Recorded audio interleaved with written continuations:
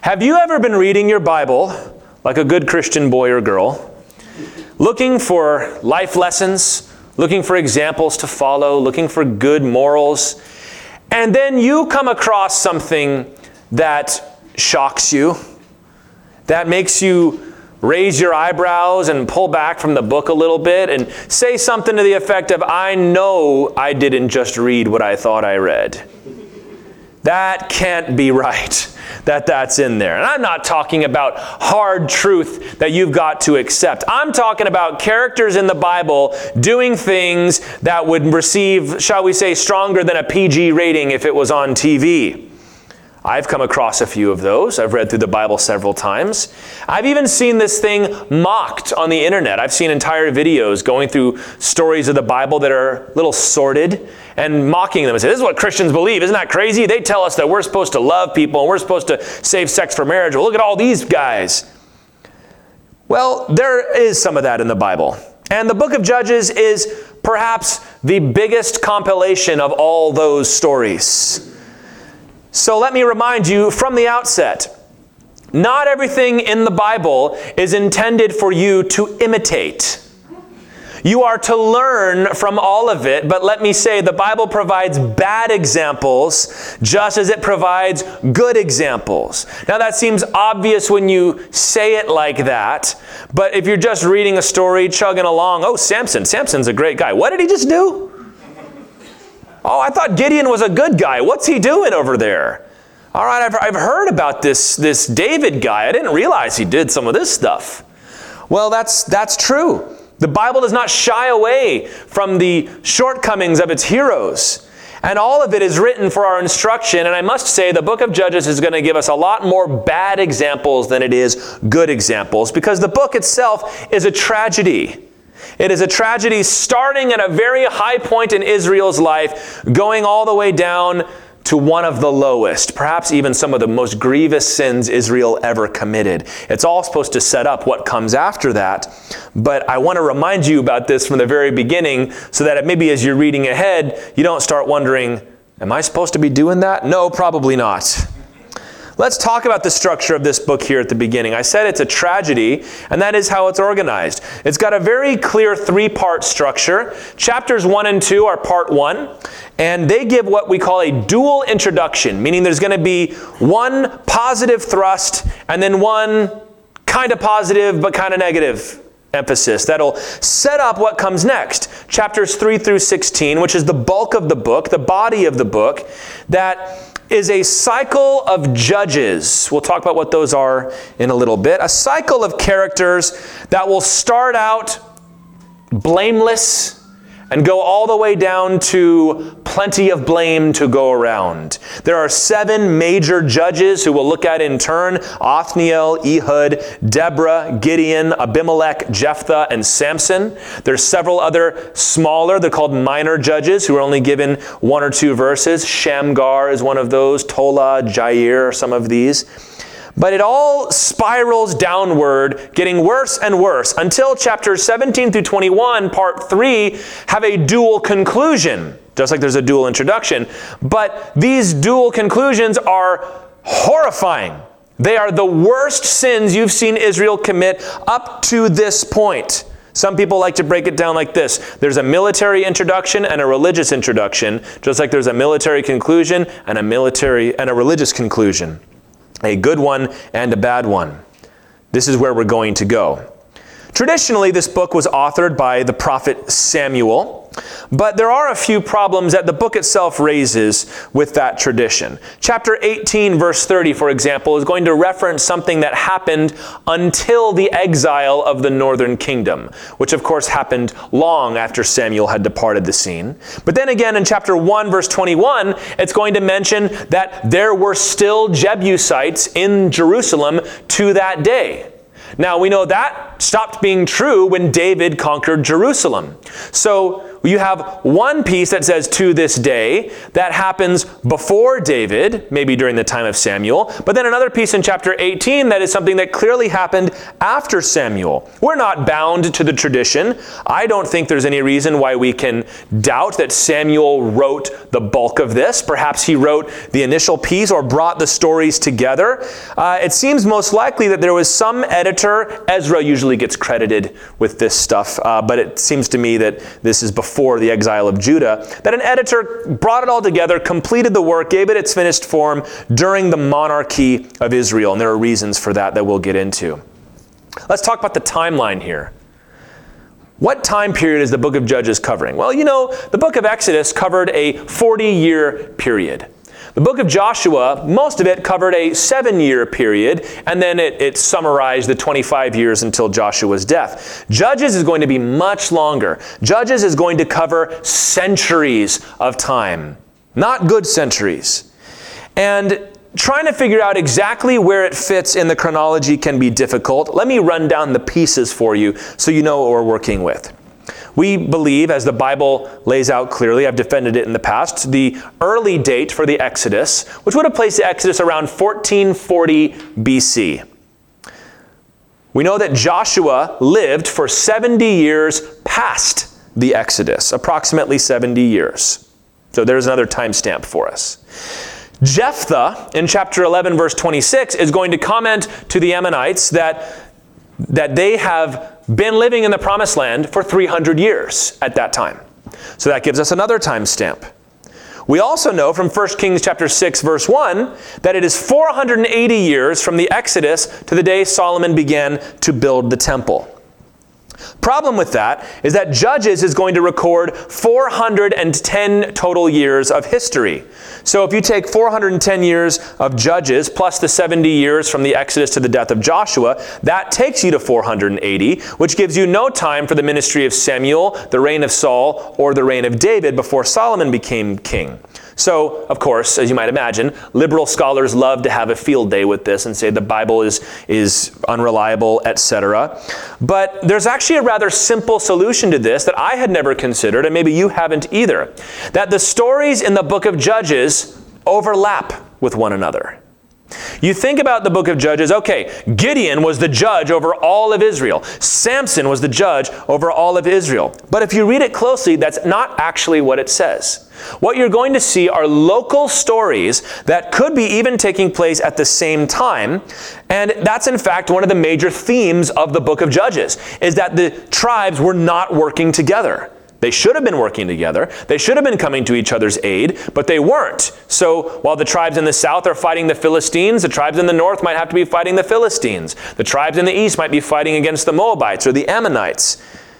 And when you understand that, we might not be able to know exactly how the timeline fits, but we have some obvious timestamps in the Bible, and we can just assume that the Lord knows, and that's good enough for you and for me. I mentioned that sectionalized theme, that Israel was not helping each other. The tribes were not coming to each other's aid.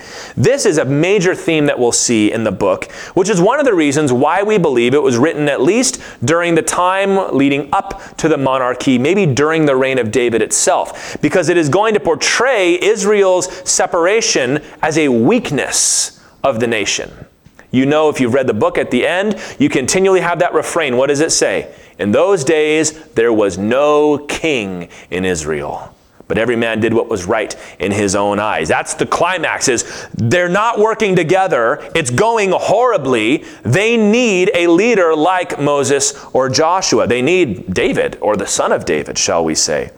And to that end, you're going to see some subtle things as we go through here that will tell us this was probably written after the kingdoms had divided.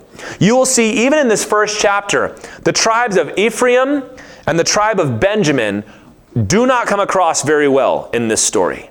Meanwhile, the tribe of Judah and the city of Jerusalem are going to look very good by the end of this story.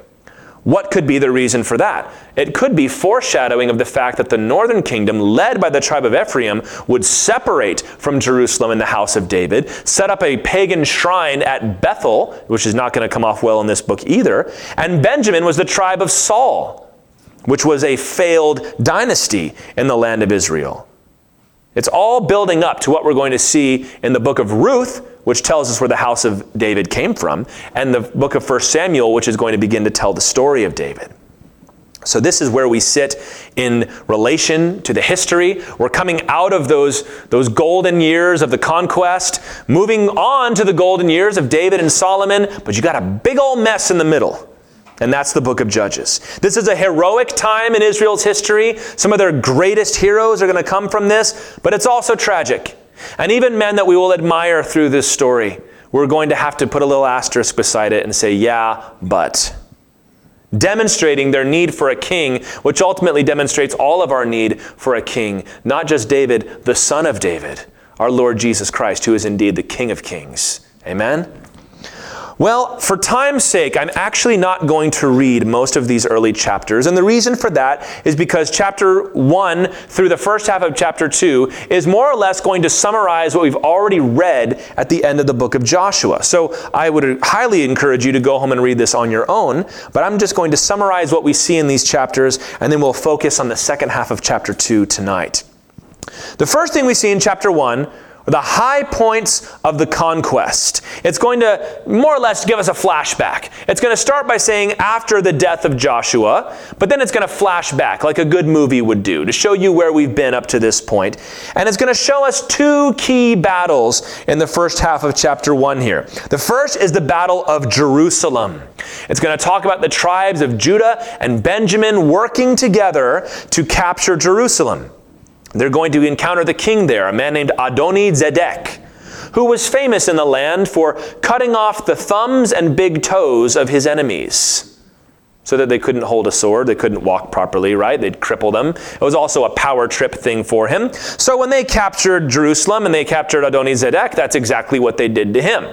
And you might think, how barbaric. No. This is eye for an eye. This is the law. This is justice. And they took Jerusalem. You're also going to see the tribes of Joseph, Ephraim, and Manasseh capture the city of Bethel, which is another big city. It would come to be one of the major cities of the northern kingdom. It's where Jacob had his famous dream of the ladder going up and down between heaven and earth. So the major cities of the south and the north were captured. So you can see how this is already structured for somebody that is familiar with the politics of the monarchy. It also repeats Caleb's story for us. We love Caleb. We love his son Othniel. More about him next week. We're also going to see where the Kenites fit in. You maybe forgot about this, but the Kenites was another name for the tribe of people that Moses had lived with while he was in Midian. Jethro and Zipporah were Kenites. And in Numbers chapter 10, Hobab, one of the relatives of Moses, agreed to lead the people through the wilderness, and Moses invited him to stay with the people, go into the promised land with us, and this chapter tells us where they settled. It also is going to explain for you, I know you were worried about this, about if the city Bethel was originally called Luz, and we conquered it and named it Bethel again, how come there's another city among the Hittites called Luz? I know you were very worried about that question. It's going to explain that when Israel conquered it, the guy that helped them conquer it went up and started Luz 2.0, New Luz up in the Hittite Empire. These are details that don't matter to us, but would matter to them, right? Living at this time. These early events are taking place during the retirement of Joshua. But what we see here is that Benjamin is unable to conquer the Jebusites, which is why later David and Joab are going to have to come back and take Jerusalem again. They possessed the city, but they didn't own it. They didn't have the authority to rule from there, which casts a little bit of shade on the tribe of Saul, but it's also an ominous note for the entire nation moving forward. It's like the Lord is with you, but for the first time we read they were unable to conquer someone God had given into their hands. This is exactly what picks up in the second half of chapter 1, verses 27 through 36. It's a long list of all the tribes and the peoples they were unable to conquer. Remember, Joshua divided the land and he said, you go here, you go there, you go there. And many of them, most of them, all of them were unable to conquer everything that God gave them, with the possible exception of Judah. It seems that Israel had trouble, if you read these carefully, descending into the plains, into the lowlands. Up in the mountains, they seemed to have the advantage, but the Canaanites had iron chariots, which is a huge technological advantage. And it also gives us an indication of where we are in world history here. The Bronze Age was ending. The Bronze Age, which is the time of the Iliad and the Odyssey and all those great Greek legends. Now we're moving into the Iron Age. The Hittites had discovered iron. And since we're right on the bubble between the two, sort of like going into the nuclear age, there was a big strategic difference between the tribes that had iron and the ones that didn't. Because a bronze sword coming up against an iron sword is going to get chopped in half. You're going to see later that the Philistines were the only ones that had swords. And you might say, wait a minute, they had swords before. What happened? They had iron swords. What's the point of going to battle against an iron army with bronze? So you can see all this taking place here. If you're a history buff, you might understand some of those details better than I do. But what it says they did mostly is they put the Canaanites to forced labor. So they're a subjugated people, but they're not eradicated. They're not driven out. They're not destroyed. They have called, for example, the country of Afghanistan the graveyard of empires, because they say every country constantly has gone through the country of Afghanistan and taken over. But they never last, because Afghanistan is a rough place to be, and that was one of the taunts that was leveled against the United States when we went there. This is an example of a similar kind of thing. Yeah, you rule us, but we're still mounting resistance against you. We actually see, the last one, is that the tribe of Dan was driven out of their own land. Rather than driving out the Amorites, they took possession under Joshua, but then the Amorites came back and drove them out of their land, back into the hills. And we're going to have to find out what the tribe of Dan does, and it's not going to be pretty. Samson comes from Dan, but that's going to be about the high point for that tribe. Reading all this, though, causes us to raise our eyebrows a little bit, especially coming out of the book of Joshua, and say, what's going on? Why is this? Why are these tribes unable to conquer these nations that God promised them? Well, that's what the next section answers. If you look at chapter 2, the first 10 verses narrates a visit from the angel of the Lord. You might have a translation that says the messenger of the Lord. That's an attempt to make it more neutral. The word angel is a Greek word or a Hebrew word, malak, that means messenger. That is what angel means. But the debate is over, is this like a prophet, a messenger from the Lord, or is this actually an angel from the Lord, or even a Christophany? I think what you have here is the Lord appearing to the people as he had at the tabernacle before, the angel of the Lord. This is a very similar story to Joshua chapter 24, when old man Joshua gathered all the tribes together. Remember, he said, you are not able to serve the Lord because they were not willing to get rid of their idols. I believe that this oracle that they see from the Lord might be what sparked that speech from Joshua in the first place. The famous, as for me and my house, we will serve the Lord. But God tells the people in this chapter, I will not drive out the Canaanites before you anymore. And you say, that's a rather strong switch, isn't it? Why is that? The Lord says, because you have begun to make covenants with the people and have not destroyed their altars. That was the law of the Cherem, remember? To drive out the people, don't make a covenant with them, smash their altars to pieces. I don't want anyone even to know the names of those gods anymore. But they weren't doing that. They were making covenants, they were making treaties, and they were not destroying those altars. No doubt that was part of those treaties, that if you're going to have peace with us, you can't go around desecrating our holy sites, even though it's exactly what Israel was supposed to do. And so God says, I'm not driving out those tribes anymore. You're on your own. And the place where they met, they gave the name Bochim, which means the weepers, those that weep before the Lord, because they were heartbroken at the thought that God's not going to be with us anymore. And they worshiped the Lord and they made sacrifices. And I think that's where you can fit into this story, where Joshua came up and said, all right, everybody, it's time to get this together. In any case, verses 6 through 10 explain how Joshua died, as does that whole previous generation. I like to call this Israel's greatest generation. They're the ones that not really anything negative is said about them. Even when they mess up, they get it together and they do the right thing. And we start to look to the next one. But if you look at verse 10, let's read this together. He says, all that generation, that of Joshua and Caleb, also were gathered to their fathers. And there arose another generation after them, who did not know the Lord or the work that he had done for Israel. It's kind of impossible to read that without hearing the echo of Exodus chapter 1, when it says, a new king arose in Egypt who did not know Joseph. A new generation. They're going to be trouble. And it's going to outline for us in these next several verses the downward spiral of Israel that the rest of the book is going to narrate. That it's just going to get worse and worse and worse. If I may use the illustration, like getting flushed down the toilet. Getting closer and closer and closer. Because that is about how God is going to feel about these people. Which is very instructive for us. Perhaps you have found yourself struggling with sin before like Paul did. Paul in Romans chapter 7 says, "Wretched man that I am. I don't do the things I want to do. And the things that I swear I'll never do again, that's the thing that I end up doing. So I find a law in my members that whenever I want to do good, evil is close at hand, and I'm being torn back and forth between the two." If you've ever felt that way, this book is for you. To scare you straight, as we say. It's time for us to break loose and start walking in freedom. Something the Israelites never learned to do until much later. To stop messing around with sin, to stop leaving the altars erect, and to stop making covenants with wickedness. Tonight we're going to talk about breaking that downward cycle, to snap out of it, which is going to be what we're begging Israel to do all the way to the end of this book. But if we're going to understand that cycle, we better read verses 11 through 19. And this gives us the best introduction to the book. It's going to tell you what it's going to say, and then it's going to say it. Verse 11, speaking of that last generation that did not know the Lord. "And the people of Israel did what was evil in the sight of the Lord and served the Baals. And they abandoned the Lord, the God of their fathers, who had brought them out of the land of Egypt. They went after other gods from among the gods of the peoples who were around them, and bowed down to them. And they provoked the Lord to anger. They abandoned the Lord and served the Baals and the Ashtaroth.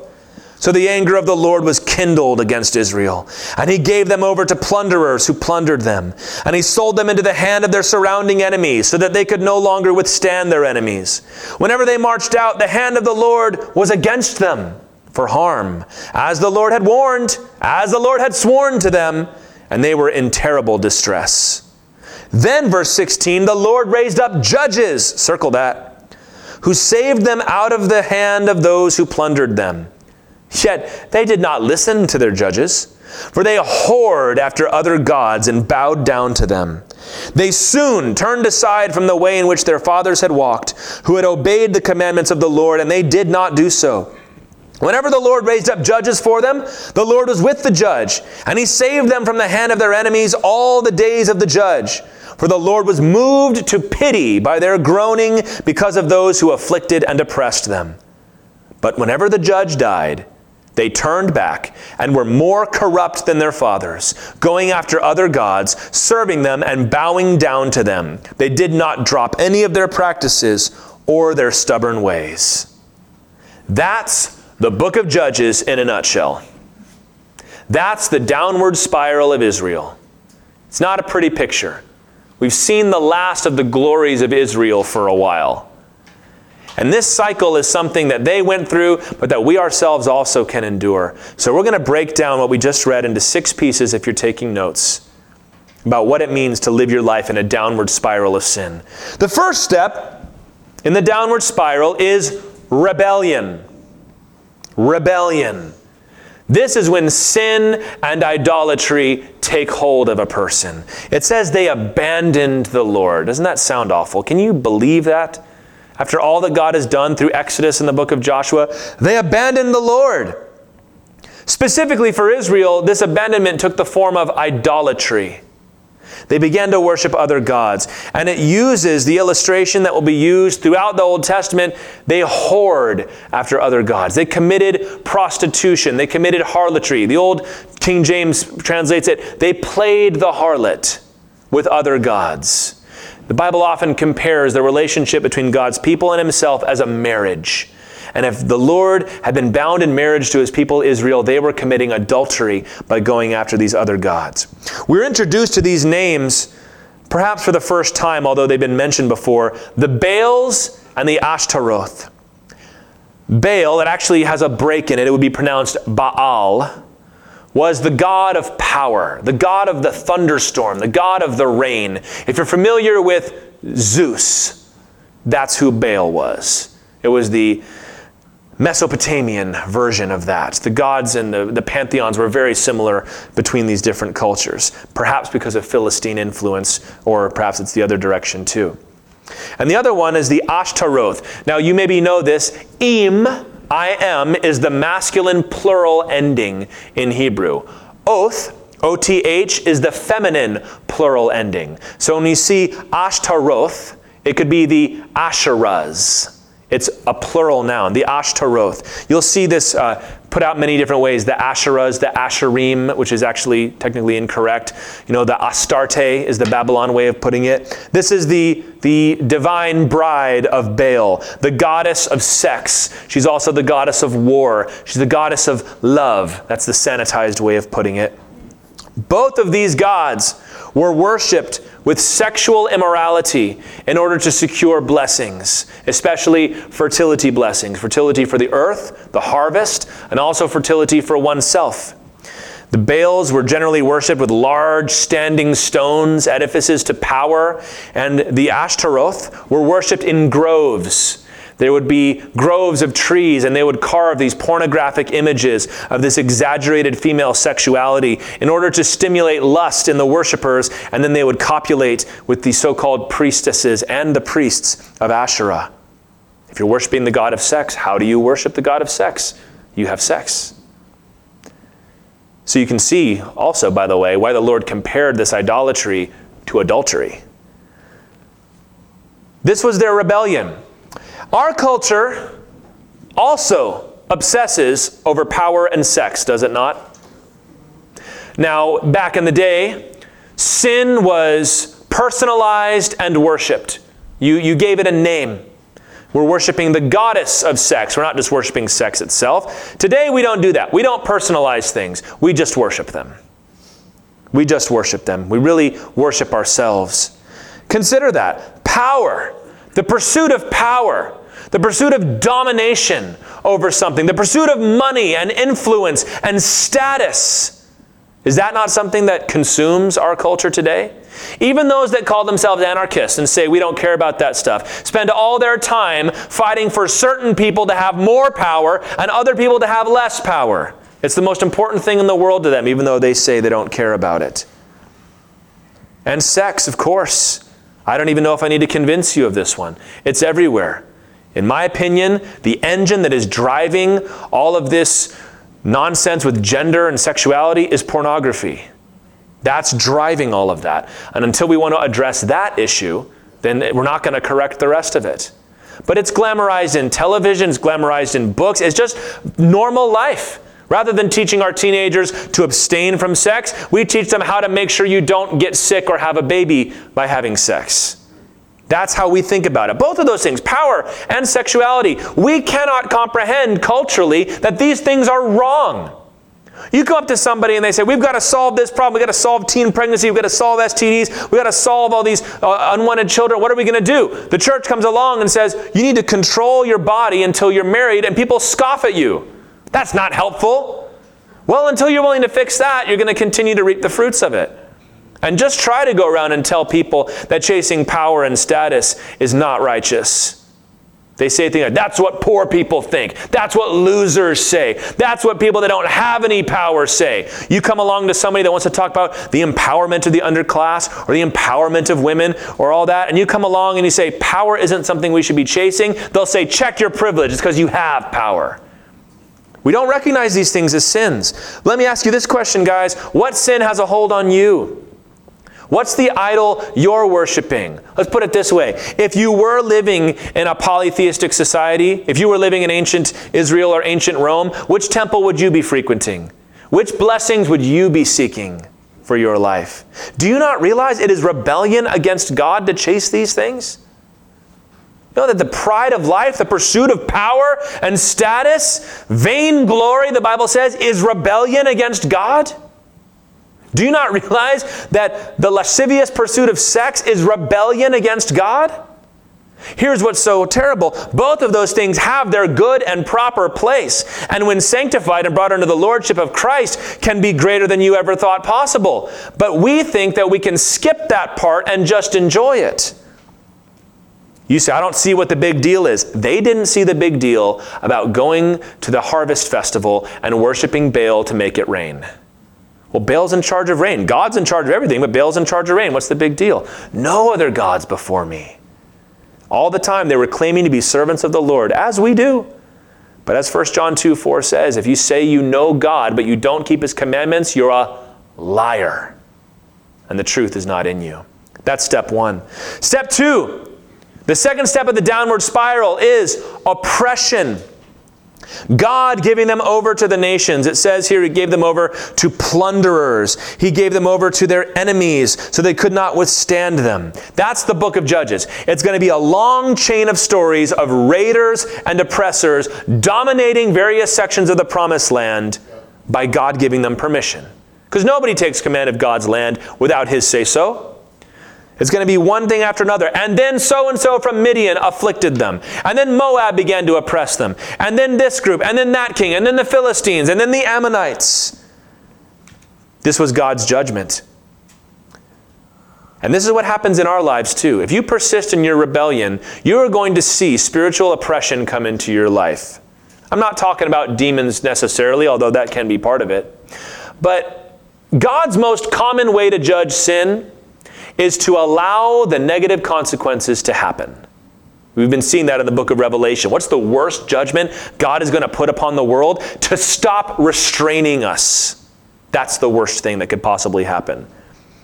To allow the consequences to catch up with you. Let's say you're the man who's worshiping Baal. You're the man that lives your life for status and power and wealth. Or if we can also say it this way, if you're a woman who is seeking that kind of person so that you can get that vicarious power and status and wealth. And you're even willing to step out and leave this man if you can find another man with more power and status and wealth. It's all too common. What are the example of oppression coming into that person's life? How about the stock market crashing? How about you going broke, losing your job? Is that always oppression? No, but if you've placed all your energy and all your power and all your life and identity into that job and then it's gone, men shoot themselves over that. Because who am I now? Is God causing that to happen? God has been warning you all along not to put all your eggs in that basket. Or what about the athlete that devotes himself, gives himself only to his sport, only to suffer a season-ending injury? You've met these people in high school and college that didn't put anything else in their life. Everything is football, everything's baseball, everything's basketball, track, whatever it is. Then you break a leg, you blow out your knee, you get one too many concussions. Now that path is completely blocked off to you. What do? People fall apart. If you're worshiping the goddess Asherah, what happens? Well, these are obvious. An unexpected child comes into the midst. This wasn't the plan. If you do the baby-making thing, babies are going to come. Isn't it interesting how you see people online or wherever where they really resent you describing sex as reproduction? Because they're trying to remove reproduction from the reproductive act, which you can't do. Diseases. We don't talk about that much anymore, but that is so incredibly common, especially on college campuses and high schools. It's one of the things that Positive Choices treats a lot. Or, at the very least, although sometimes you might wish you had one of those other things, a broken heart. As we used to say when I was in high school, it's like your body and your heart is like Velcro. You stick it to a number of things over and over and over again, it's not going to stick as well. You're going to lose that ability to bond with somebody the way you ought to. Now, such things are terrible, and I wouldn't wish them upon anybody, even somebody that's walking in that sin. But those kinds of things are inevitable. Is that God's judgment, or is that God just allowing what is normal to happen? Why did God do this to me? Perhaps God didn't do it to you. You spend your whole life telling God, get out of my life. And then something happens, you want to turn around and say, God, why did you let that happen? That's inevitable. That's the oppression. Israel's blessing was tied to their obedience. So when they stopped obeying the Lord, that's only to be expected. And you can't say they didn't know. You guys got tired of reading about it in the book of Deuteronomy. Like, oh, this again. Okay, we won't worship idols. I get it. Well, now the Lord seems pretty wise in saying it that many times, doesn't he? What's the third thing? The third step in the downward spiral is lamentation. When the people begin to groan to the Lord, it tells us that they groaned and the Lord saw them. It's interesting to note, this passage does not specifically mention repentance here. Some people try to make a bigger deal out of that than I think I would, but it is interesting to see that he's not talking about them crying out to the Lord for help, just their groaning under the lash of their oppressors. It's emphasizing God's mercy rather than their own repentance, although both of them could be at play here. God could not stand to see his people suffer under the lash of an oppressor. God doesn't like it when his people suffer. Some of us need to get that into our heads. That's kind of God's thing, is to make sure we suffer just enough to be good people. That's like purgatory, man. What is that? That's not how the Lord works. When he sees his people under the lash of an oppressor, crying out to these false idols, bowing down before a stone or a stick to save them, God sees that and says, I've got to step in and do something. He hears their cry, like he heard their cry in Egypt, and he answers them. Maybe you are at step 2 or 3 tonight. You're like, you just described me. I've been living my life for this thing or that thing, and it's all coming back in my face right now. And I am looking back at a couple nights in my life and thinking to myself, if I could just have that night back, it would be totally different. Can I tell you that God hears you? God hears you tonight. God is listening when you cry out, maybe when you just plain old cry. God's listening to that. When you say things like, oh God, someone's got to do something. Who's going to help me? God hears that. He listens to that. God doesn't sit there with his arms folded and say, well, you buttered your bread, now you can sleep in it. God is a merciful God. The Lord cares for you. But the thing is here, tonight, your lamentation needs to turn to repentance. Not just weeping over your circumstances, but weeping over the sin that created your circumstances. Not just looking at what people are doing to you, but looking at what you yourself have been doing to build this kind of life for yourself. You know, this might seem harsh to you, but I'll just say this. I've said it to the high school students I used to teach. I say it to the men that I speak to in prison. When they describe some story, something they were involved in, some horrible thing that they encountered, and they said, well, this man was about to shoot me. He was about to kill me. I had no choice. What was I supposed to do? Then you ask a few more questions. And you find out what kind of situation they were in. Well, you were hanging out at a gangbanger's house. You were smoking weed. You were running with a crowd you had no business running with. You were stealing from your boss. You were hanging out with those kinds of people. And they say, you don't know my situation. You've never been there. You're right, because I didn't build that situation for myself. Righteous people don't end up in those kinds of situations because they don't walk into them. They're not welcome, to be honest with you. I used to say that to my high school students. Well, everybody else was drinking. I'd say, well, what were you doing there? Don't just cry out for the circumstances. Well, we were just alone in our apartment and just one thing led to another. Well, what were you doing alone in your apartment? Don't just lament the circumstances. Lament the sins that built those circumstances. And don't just cry out for help. Cry out for transformation. God, you've got to make me into the kind of man that doesn't do things like this. The fourth step then in the downward spiral is salvation. This is when God would raise up the judges. Othniel, Ehud, Deborah, and Barak. They were the judges. Now we hear judge and we think, all rise. The Honorable Judge Othniel presiding. It's not quite like that. Don't think quite like that. Think more worker of justice, bringer of justice. They did function in a judge kind of role, meaning they would be like Moses, where people would bring their disputes to them and they would organize them, but it's broader than that. It's broader than that. They were spiritual leaders. They were also, in most cases, military champions. Deborah was the exception to that, but she spent all of her ministry trying to get Israel's military champion to do his job. So it's all connected. As I just said, let me just say it again. The Lord delights to bring salvation to his people. When God named his son, he named him Jesus, which means salvation. Salvation. Like, oh, you know what name I like? Salvation. That sums up everything that I am and everything about that kid. God's not cruel or harsh like we are. God doesn't get bitter and just like to grind your nose in it when things go bad. In fact, some of us feel like God could stand to be a little harsher with people. We get like that, don't we? We get like that Simon the Pharisee that invited Jesus to his house, and then the woman who is a sinner is weeping on his feet and wiping it with her hair, and he goes, if this man was really a prophet, he would not let this woman touch him. We're like that guy. Like, I know that that my transgender friend needs to come to Jesus, but they got a lot of work to do before they get there. No, they don't. The Lord delights in showing mercy. Don't be like the prodigal son's brother. My son was dead and now he's alive. Well, you're just throwing a party for him. Never threw a party for me, Dad. Don't be that guy. If you find yourself swamped in the mess you have made, that's hard, isn't it? Somebody does something to you, at least you've got your pride. But if you made this mess, not a whole lot you can say. Let your cries turn to prayer. God will step in to save you, to deliver you out of it. God loves to do that.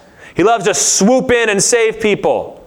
Jehoshaphat, great example of this in the Bible. He made an alliance with King Ahab, which, bad idea, man. Don't make alliances with bad people, especially that guy with his wife Jezebel. And they go to war together. And everybody starts following Jehoshaphat because they think he's the king of Israel. They think he's Ahab. And he says, Lord, save me. And it says, and at that moment, the people realize, oh, that's not Ahab, and they left him there. Jehoshaphat was a righteous man. He was in a place he shouldn't have been. He called out to the Lord, and God got him out of there. Because God delights to show salvation to his people. You don't need, if you're in a deep, dark situation, everything's collapsed around you, can I just say, you don't need more discipline and more focus. You don't need more grit to get through. You don't need more hustle and grind. You need a Savior. You need our Lord Jesus. And that can take a serious blow to your pride, but it's probably for the best because your pride got you there in the first place. The fifth step in the downward spiral is restoration. This is the time of peace that would come under the judges. As long as they were alive, things went really, really good. They would follow the Lord. They would know peace in the land. And this is what we want to see in our own lives, the restoration of what's been broken, peace in our spirits, peace in our heart. How would it feel if you're wrestling with constant, persistent sin? Just think of this. How would it feel to have no guilt and no shame every day? You wake up in the morning and the only thought in your heart is joy. Just thank you, Jesus, for the day. You can start praying without having to confess that same old sin again. Lord, I did it again. I'm so sorry. How'd you like to live like that? That's what Jesus wants for you.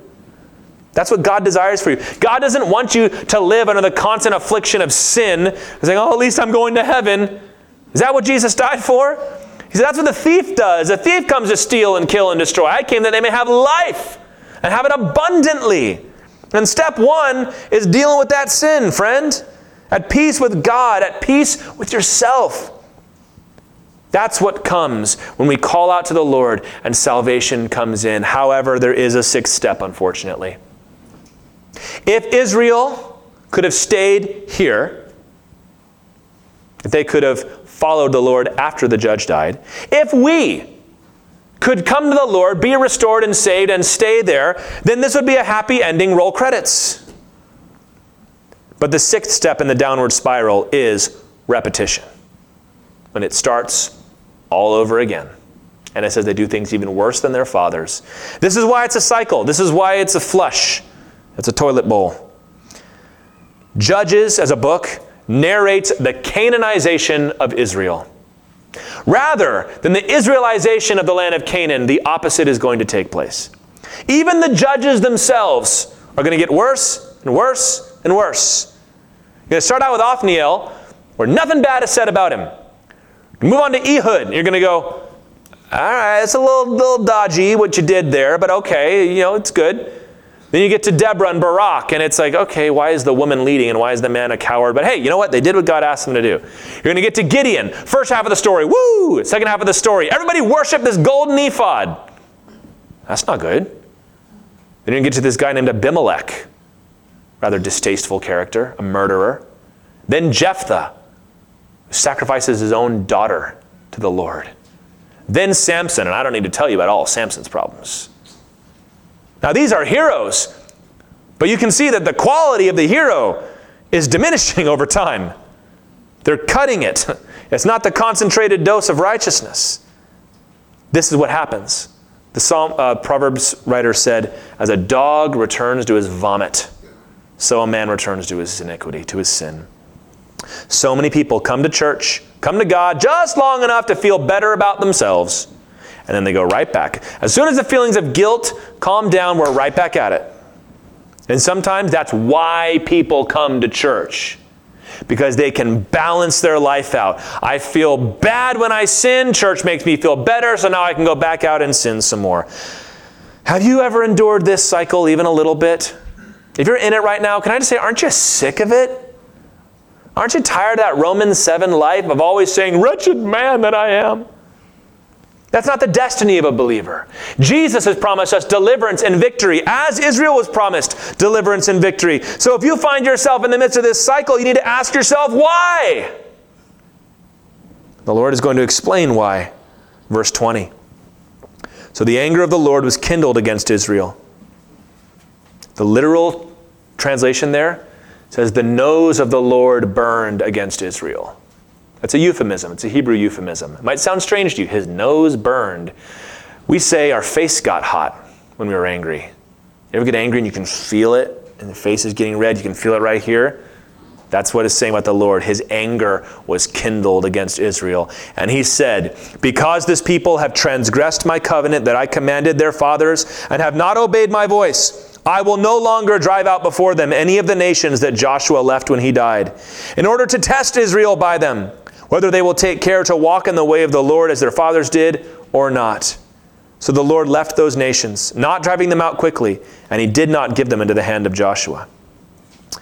These verses also kind of summarize Judges. God withheld their blessings. Why? Because of sin.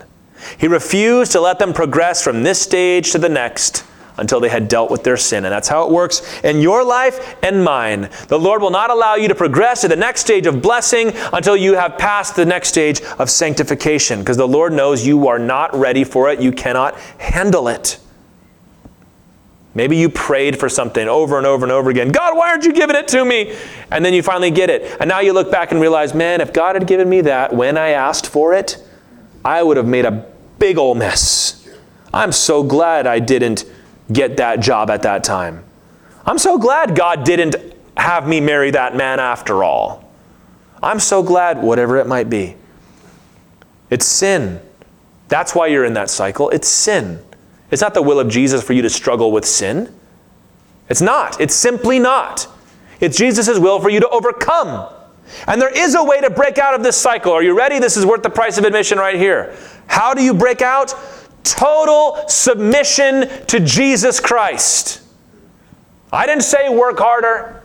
I didn't say more spiritual push-ups. I said submission. How did Jacob win the fight with the angel? He tapped out. He wept. He sought his favor. Please. Stopped wrestling. You know, psychologists talk about the self with a capital S. And that life is about becoming your real self and letting your real self come to the forefront and being integrated. You know what the Bible says about yourself? It needs to be crucified. Death to the self. That's the cry of the Christian. Death to the self. Jesus said in Matthew 16, 24 through 25, if anyone would come after me, let him deny himself and take up his cross and follow me. For whoever would save his life will lose it, but whoever loses his life for my sake will find it. Deny yourself. Deny yourself. Take up your cross, meaning go hang on that cross. Lose your life for my sake so that you can find it for real. Do you want to know the tragedy of the book of Judges? Israel knew the cost of their sin, but they were willing to pay it in order to get the fleeting benefits they got from it. We know that if we serve these idols, that the Lord is going to judge us. But I'd rather serve the idols and take the judgment than deny the idols and have no judgment. They went for it anyway.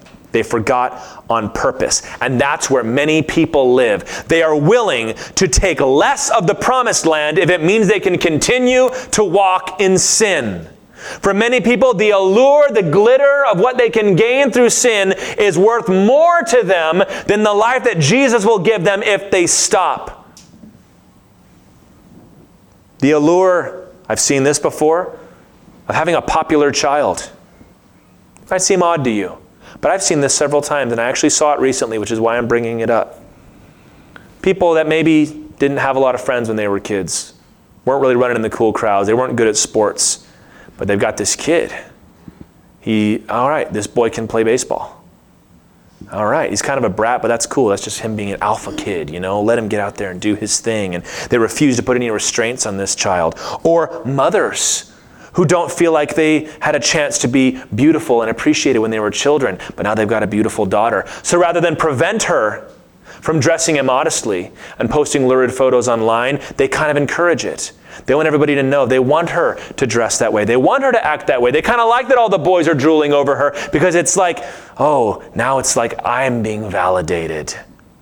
You need to put a stop to that. Your child's going to walk in sin and fall away from Jesus. I know, but I'd rather pray about her and kind of admire her in the back of my mind than actually fix it.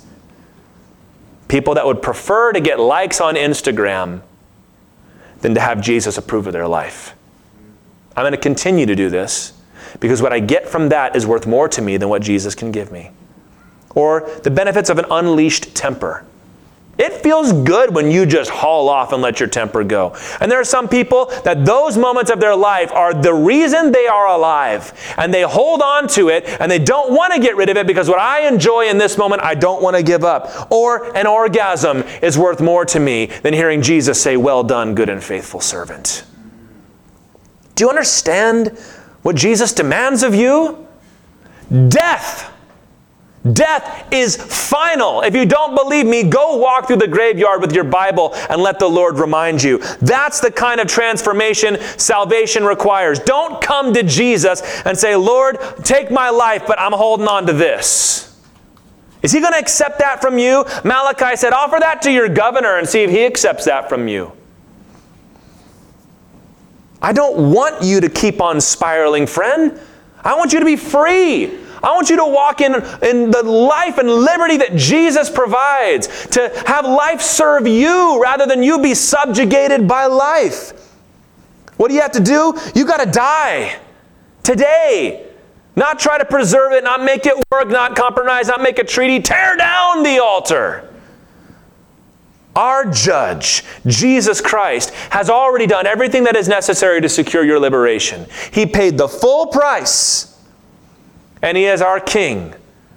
In those days, there was no king in Israel. Well, there's a king here today, and his name is Jesus. And when you come to him, you don't come with your list of demands. You bow your knee and you bare your neck, and you say, "Lord, what do you have from me tonight?" Renounce that old life. Shake off those shackles. Tear down the altars. Break the covenants you've made with evil. You begin a new cycle. Instead of that downward spiral of sin, it's a new cycle called sanctification, where instead of tragedy to tragedy, it's glory to glory to glory. Better and better and better. More righteous, more holy, more sanctified, leading not to death, but to everlasting life. That's a net called grace. But it involves you first coming and laying everything at the altar and saying, "God, I'm ready to die to myself so that I can achieve and receive everything that you have for my life." Does it mean getting rid of everything that's possible in the old one? Yes, it does. But as our Lord said, what does it profit a man to gain the whole world and lose his soul?